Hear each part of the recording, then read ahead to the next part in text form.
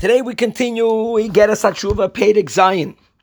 Where are we up to? We are up to the Alter Rebbe now explaining how to achieve this Leiv Nishbar V'Nitke. How should one achieve in a healthy manner of one breaking and humbling one's heart, which is this detail in the Tshuva.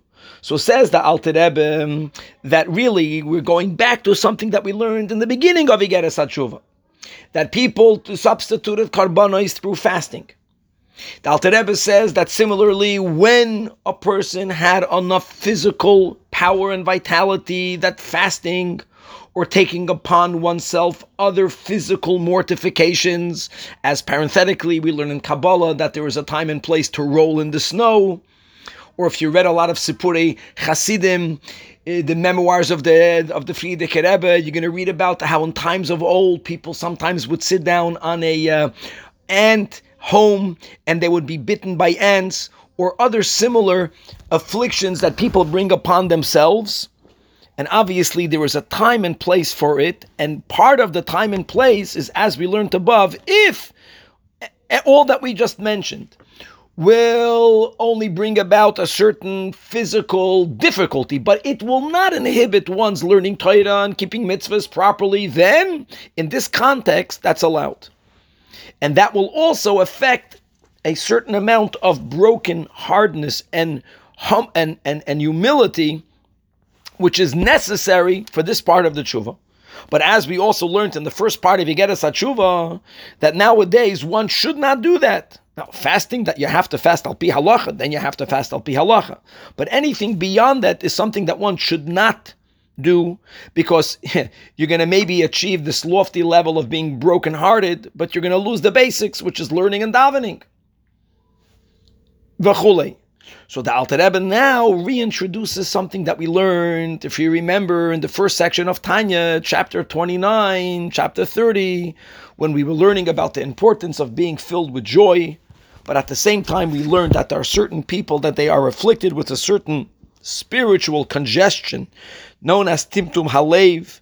And there is a place also to break through this clogness, this inability of feeling anything spiritually.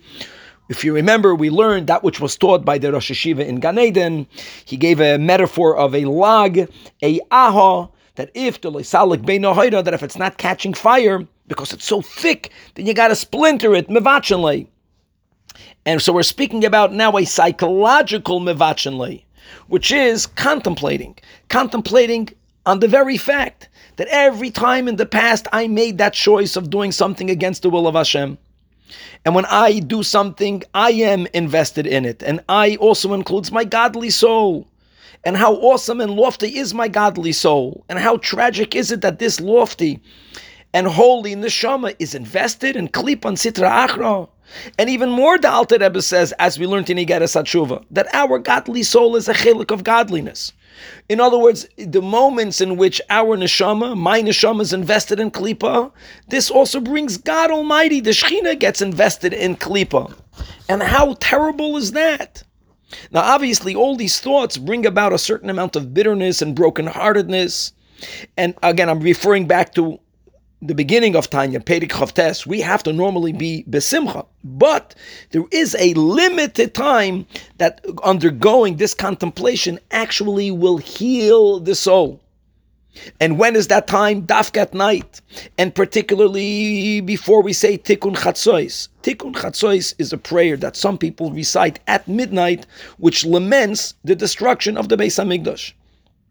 So during that time, or prior to that time, contemplating, understanding, taking in better the tragedy of sin, that in itself brings about a brokenness and a humbleness, a humility. And that's how we achieve it.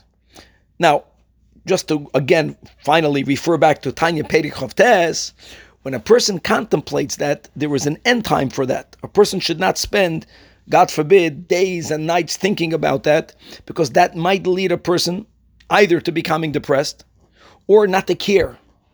Either options are horrible. But as the Alter Rebbe already taught us, that when a person designates a time and there is a beginning and end for it, and there is a moment of contemplation and of brokenheartedness, a person will also then think about the fact that God forgives. And that knowledge that God forgives will imbue the person with tremendous joy. But again, that's not the focus right now. The Alter Rebbe is giving us the two options of achieving the Leiv Nishbar V'Nitka, either of physical nature, which we should not be doing today, and there are maybe exceptional people that are exceptionally physically healthy and holy, but generally we do through this contemplation, ideally before Tikkun Chatzos, a lot more to be continued.